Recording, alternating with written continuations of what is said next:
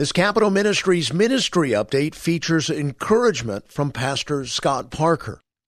While the legislature is out of session this summer, Scott Parker is sending members of the Nevada legislature his modicum of sense emails packed with the wisdom of Proverbs.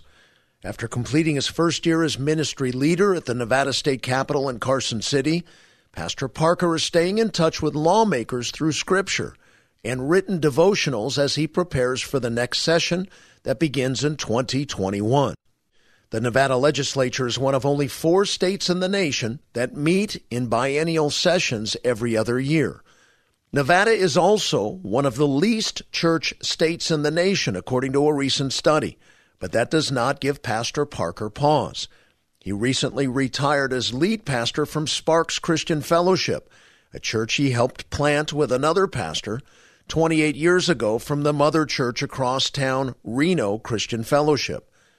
Planted in a poor neighborhood, Sparks Christian attracted unbelievers, many of whom were struggling with addictions, and grew into a congregation of 1,200. Pastor Parker shared, quote, "We wanted people who want to find out who God is or who want to grow in their relationship with Christ. Our message was, if you want to just sit in the pew, don't come to our church," end quote. Under Pastor Parker's leadership, 23 healing and support groups were formed.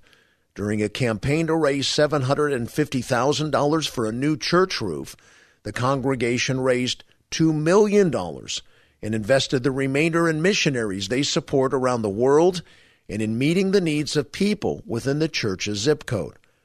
Pastor Parker is right at home in his new mission field, reaching legislators with the gospel in a state known for poor church attendance. He shared, quote, "Yes, I live in one of the least church states in the nation, and I love interacting with people who are not yet connected to Christ," end quote. The first year at his legislative ministry, Pastor Parker taught Capitol Ministries Bible studies written by Ralph Drollinger, and emailed lawmakers devotionals that he titled Modicum of Sense. Pastor Parker is now writing his own Bible studies that he will teach legislators in the next session.